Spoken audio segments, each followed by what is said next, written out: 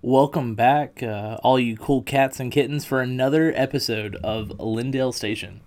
You're in for a sweet treat today as we jump into what is probably one of the most favorite things here in the South, and it takes over a significant part of our weekends during the fall. Yep, it's gardening. Yeah, definitely gardening. Where today's podcast is all about roses and petunias. So Brought to you by the Lindale Gardener of the Month Club. We're also starting the Lindale Gardener of the Month Club. So look for your membership card in the mail. No, actually, we're talking a little bit about some college football and kind of some sports in general.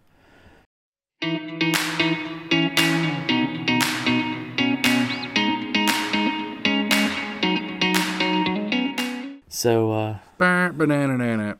Go Tigers! yeah, we got an LSU fan in the house here, and we have the greatest college football team there is, the University of Georgia Bulldogs. National championships don't dictate how amazing we are. We just know that we're better. National championships do help, though. Helps me get through a 2-3 season, just the weight of that ring on my finger. Just kidding. They didn't give me a ring.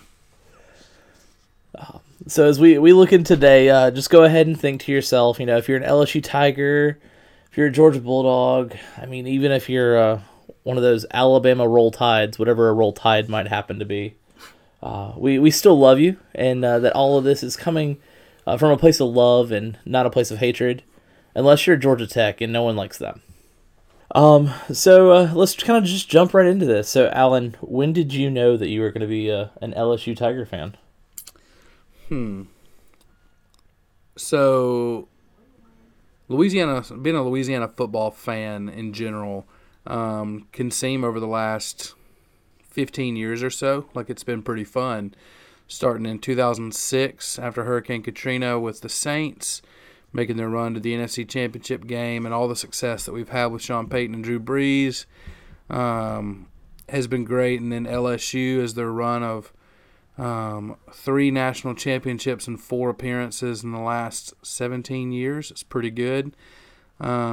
Second only to the Alabama Crimson Tide during that span. So pretty good success. However, I grew up in the 90s when neither team was very desirable.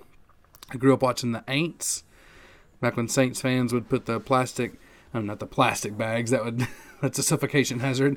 They would put the paper bags over their head. And I grew up watching losing seasons in the 90s for LSU. I just have lots of memories of thinking we were going to win and then kind of realizing, oh, it's the Saints, or oh, it's LSU, and how are we going to mess this up?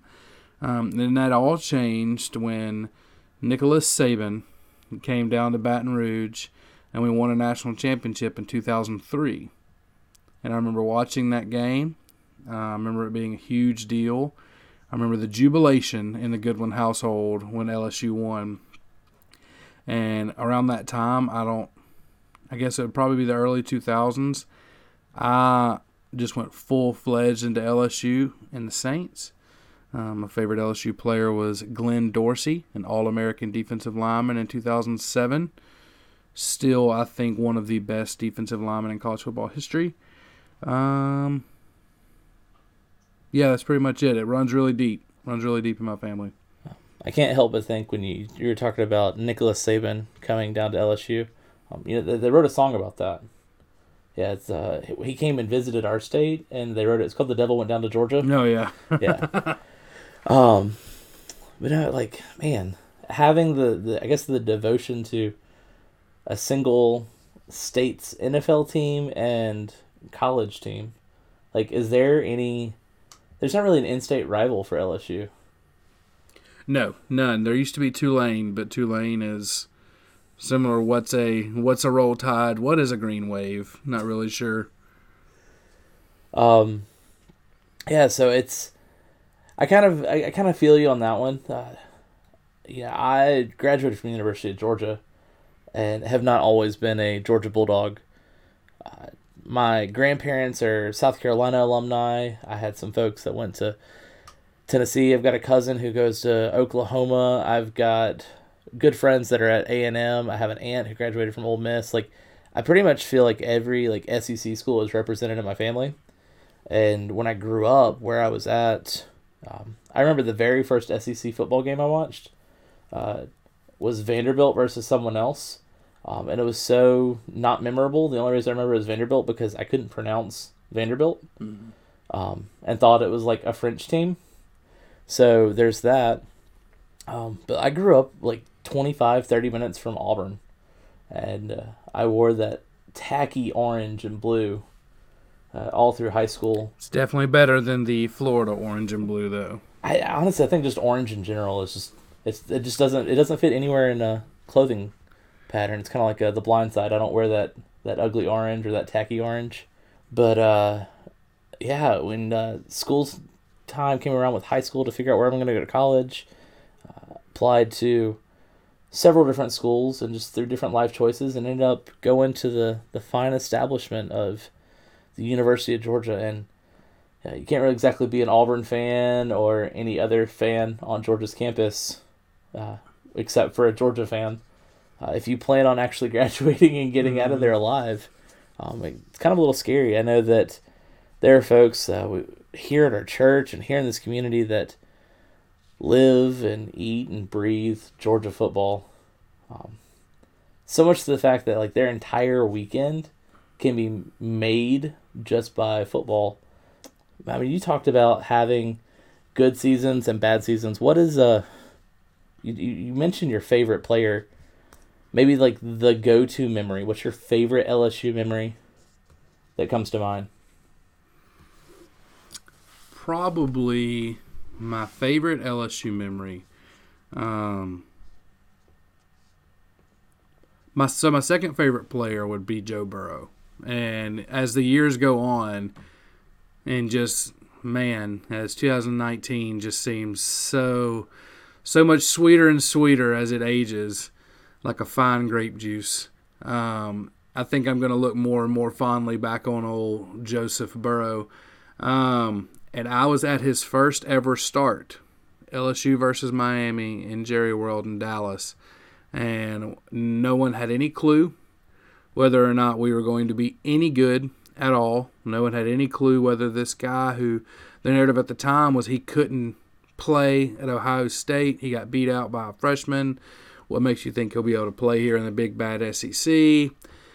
Miami had this top 10 defense, the turnover chain. It was that Miami. And he came out and he didn't throw for 400 yards like he does every week now. I mean, it wasn't anything like that. Even in the NFL, throwing for over 300 yards a game. But he came out and just picked them apart. And I think probably what makes it so sweet is we sat in Jerry World, the only LSU fans, in just a sea of Miami Hurricane fans. And it was probably the most fun I've ever had at a sporting event ever. Yeah, I love you call it Jerry World. Mm-hmm.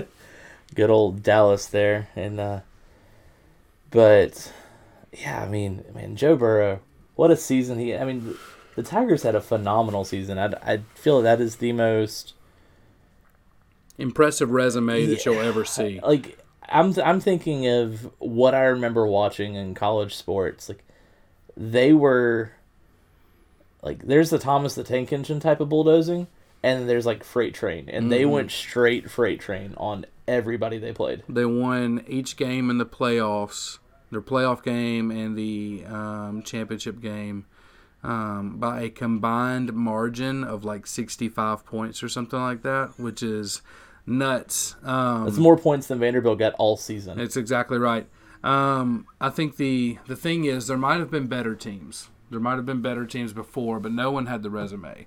Because there might have been better teams. There might have been better Alabama teams in the last 10 years or so, but none of them played the teams that LSU did. None of them beat the entire preseason top 5 by a combined score of 21, a average differential of 21 points a game. Like, no one's done that, and no one probably will do that. The stars just align for them not only to be the best team ever, but to also have the best resume ever. Go Tigers. Yeah, like I was saying, that this weekend is Georgia Florida, and traditionally it falls on Halloween weekend. And through this year, I don't know why it's a little bit strange. I think this thing called COVID has led to schedule move arounds and different bye weeks and how it all works out. But so Georgia Florida is now this weekend, and my freshman year of college, participating in the Baptist Collegiate Ministries, we do our biggest missions fundraiser every year is called Ride for Christ. And it's 300 miles in 30 hours. And it's like, cool, we're riding 300 miles. But it wasn't by car, it was by bicycle. So it's kind of like a Relay for Life-esque, where you try and get people to sponsor you, and you say, hey, I'm going to ride 100 miles if you give me $100 to put toward a Send Me Now mission trip for the summer or for spring break, and how it all works. And I did without any type of like cycling training. I bought these special bicycle pants that have like a pad in the butt. That's about it, and like a special water bottle, and I did it on my mountain bike. But 180 of the 300 miles my freshman year, and I was dog tired. Like, I took a small break middle of the night when I just couldn't keep going, and then finished off the rest of the way. But I remember when we crossed that line into Jacksonville, Florida, I had the like rubber leg feeling, and it was such a good feeling because I knew what was to come that Saturday when we actually went to the game. So like part of the whole trip was we didn't just go down there to tailgate or have a barbecue or go eat gator tail at a restaurant. It was to actually go to the game, and the tickets we got were like scattered throughout the whole stadium. Like, we didn't sit as a whole crew. We took like 45, 50 people. But when it was all said and done, my seat was 7 rows back from the end zone and right next to the Georgia Redcoat band. So the environment, and it was just so hype. And like then they're scoring touchdowns. I'm 7 rows away from the field. Like, you could almost be in the splash zone of the sweat of the players. Gross. Yeah. Needless to say, Georgia lost that year, so wasn't the best memory for football, but like the whole experience was there. It's probably because you stopped in the middle of the night. Well, if I had done 300 miles, if I had done my job, then they would have done their job on the field. But yeah, I mean, it's moments like that. Like, you have the Joseph Burrow and that amazing season, like picturing everything at Jerry World and everything down there at the stadium the Jacksonville Jaguars play in. Like, all of those are so surreal. Like, we can remember that. We love telling those stories. And that kind of got me thinking how much effort and how much we put into loving college football or even sports in itself. It kind of takes over our weekend. This coming weekend, our men's ministry is going on a fishing trip, and I was kind of hesitant at first about even going because I wasn't going to go to a ministry event because I had to stay home and watch Georgia football. And that type of mentality, at the end of the day, when I sit down and think about it, like it's very sour. I don't know about you, Alan, if you would be willing to like skip church for an LSU game, but for me, like, when I start putting it into that perspective, like, I kind of felt like sick to my stomach. So with that, kind of just researching and looking up different things that American society has created as barriers for the church. We've almost made college football and sports an idol. I think about in Scripture when we have folks that are worshiping sun gods, and like we have Baal, and they're turning to him instead of the one true God. And so we have to ask ourselves, what is those barriers in today's church, and what are the primary idols that need to be torn down for us to continue to grow and even revive where we are in church? Like, what's preventing us most as Christians from total devotion to Christ? So I got to thinking, like, things in our lives that we kind of use to hinder our worship. Sometimes we might think it could be our jobs, it could be our possessions we have. It's very easy to put it off on other addictions. It can be very easy for us to put it off on our family and say that we're just too stressed out. Like putting things on our jobs and our hobbies and our children, all of these together don't impact as much as what I feel and have seen even in the 21st century as American sports. It kind of surprised me. And it's a solid reminder of the first commandment where it says, "You shall have no other gods before me." And knowing that a false god is anyone or anything that becomes more important to us than God himself. Our God is whatever we love with our heart and our soul and our strength and our mind. And that doesn't always mean that a false god is evil. It doesn't have to be evil, but it's something that we make more important to us. So right now, as you're listening to this, I want you to just kind of start thinking, what are some of those false gods we put? I know that Eric's had this great sermon series where he's been talking about social media, and with everything happening in the world, it's very easy for us to come across other false gods, other things that we're idolizing. So I just want to take note on how many people their consuming passion has become for their athletic teams. We proudly wear our colors and our logos. We put bumper stickers on our cars. We brag to other people about our team's accomplishments. I mean, we're not the ones on the field taking the snaps and taking the hits, but man, when Georgia wins, I like to say, "Yep, my team won." Mm-hmm. And we do all this at the risk of alienating and kind of putting aside rival teams, like putting aside fans. And we're so fast to just effectively judge them and be like, "Hey, your team's awful." But at the same time, these are the same people that we're reluctant to share our faith with just because we don't want to offend somebody.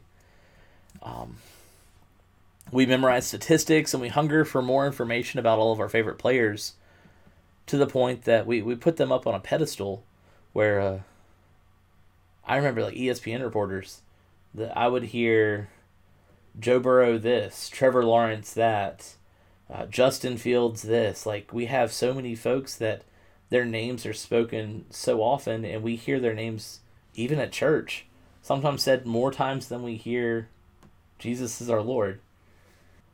And so when we look at those favorite players to a point of idolizing them, and then we kind of get bored of studying the Bible.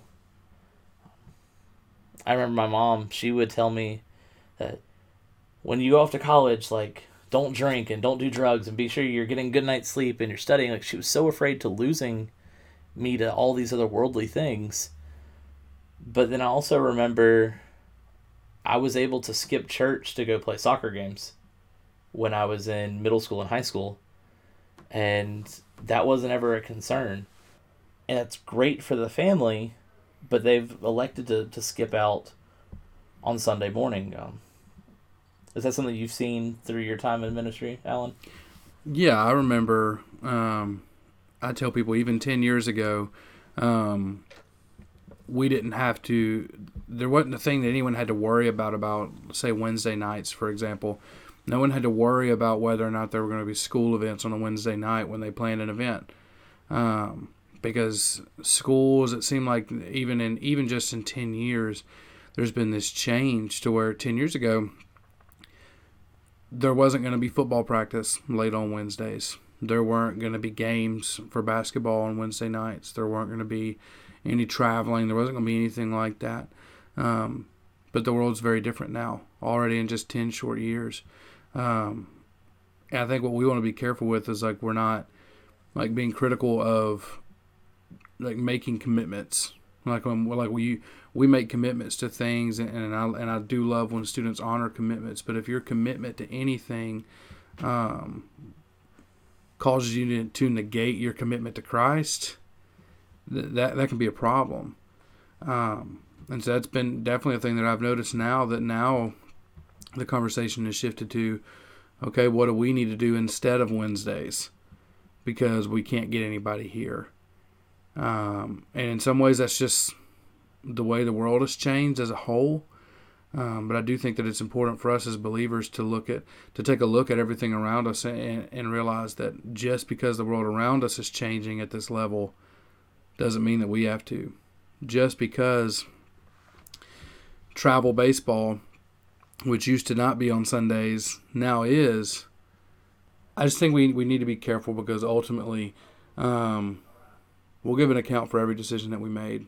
And I can just see that in my own life, and making it really personal to myself.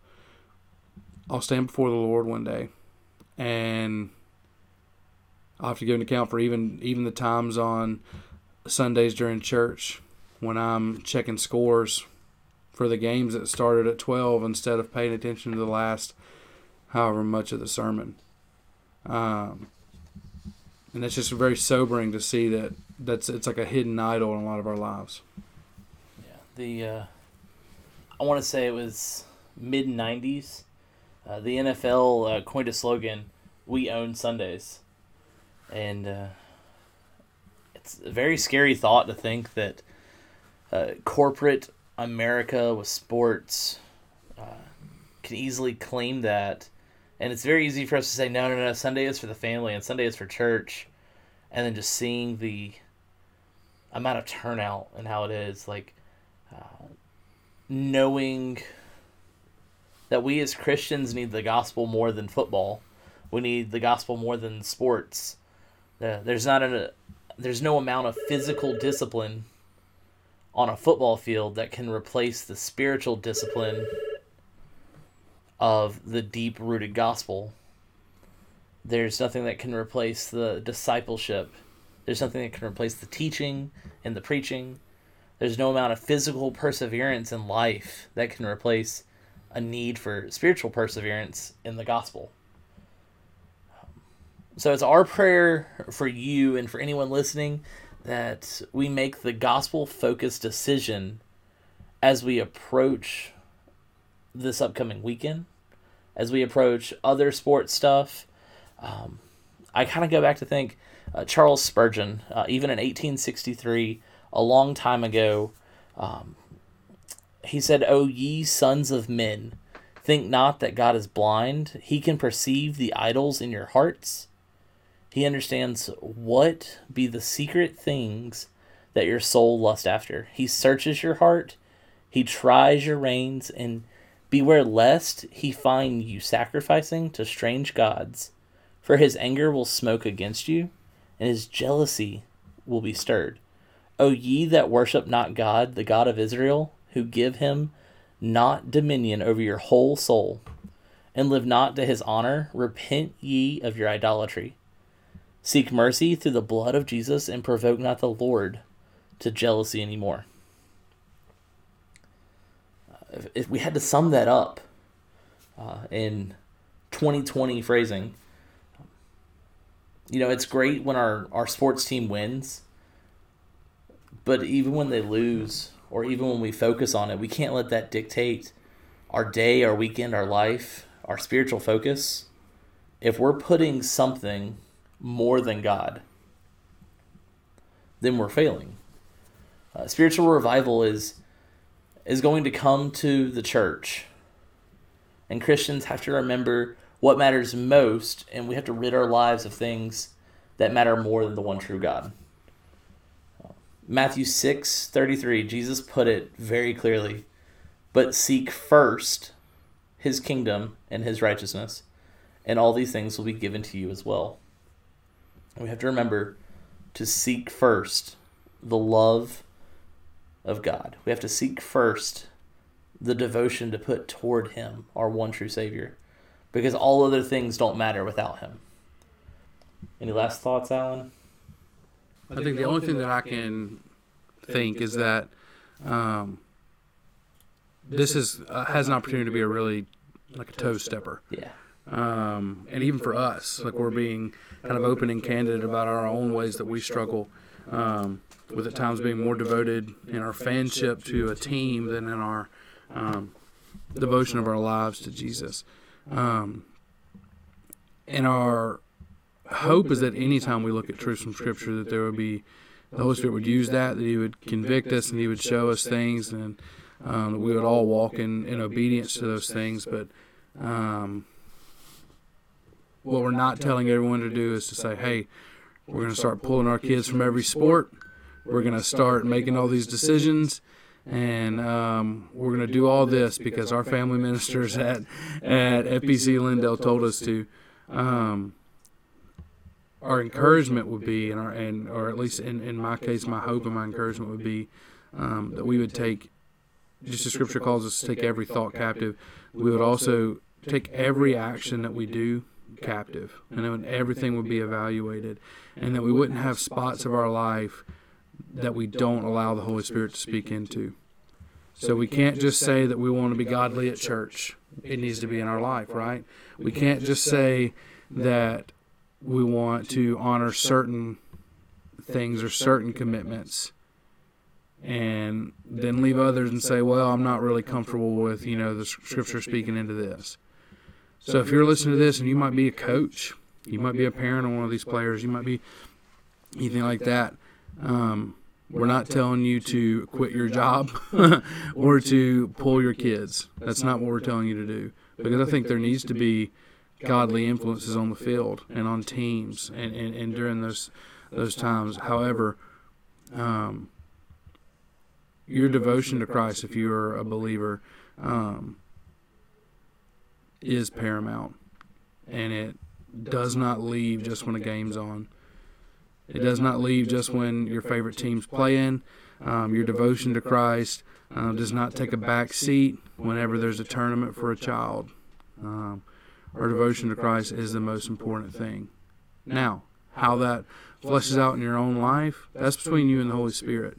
We are simply messengers saying, hey, here's some truth. Here's some ways that we can see that we can walk in idolatry if we're not careful. Now it's up to the Holy Spirit to do in you what He's going to do. We just ask that you would allow Him to, and that you would not say, there are spots in my life that I'm comfortable with the Holy Spirit speaking towards idolatry, but don't you dare talk about this. So if we stepped on toes this morning, maybe that's a good thing. We need to allow every single part of our life, we need to allow the Holy Spirit to be able to speak into that. Well put, well put. Well, guys, we love you. We're praying for you, and we're here for you whenever you need. This is Ashton and Alan. We're signing off with a Go Tigers, a Go Dogs, but first and foremost, Go Jesus. See ya. Go Jesus.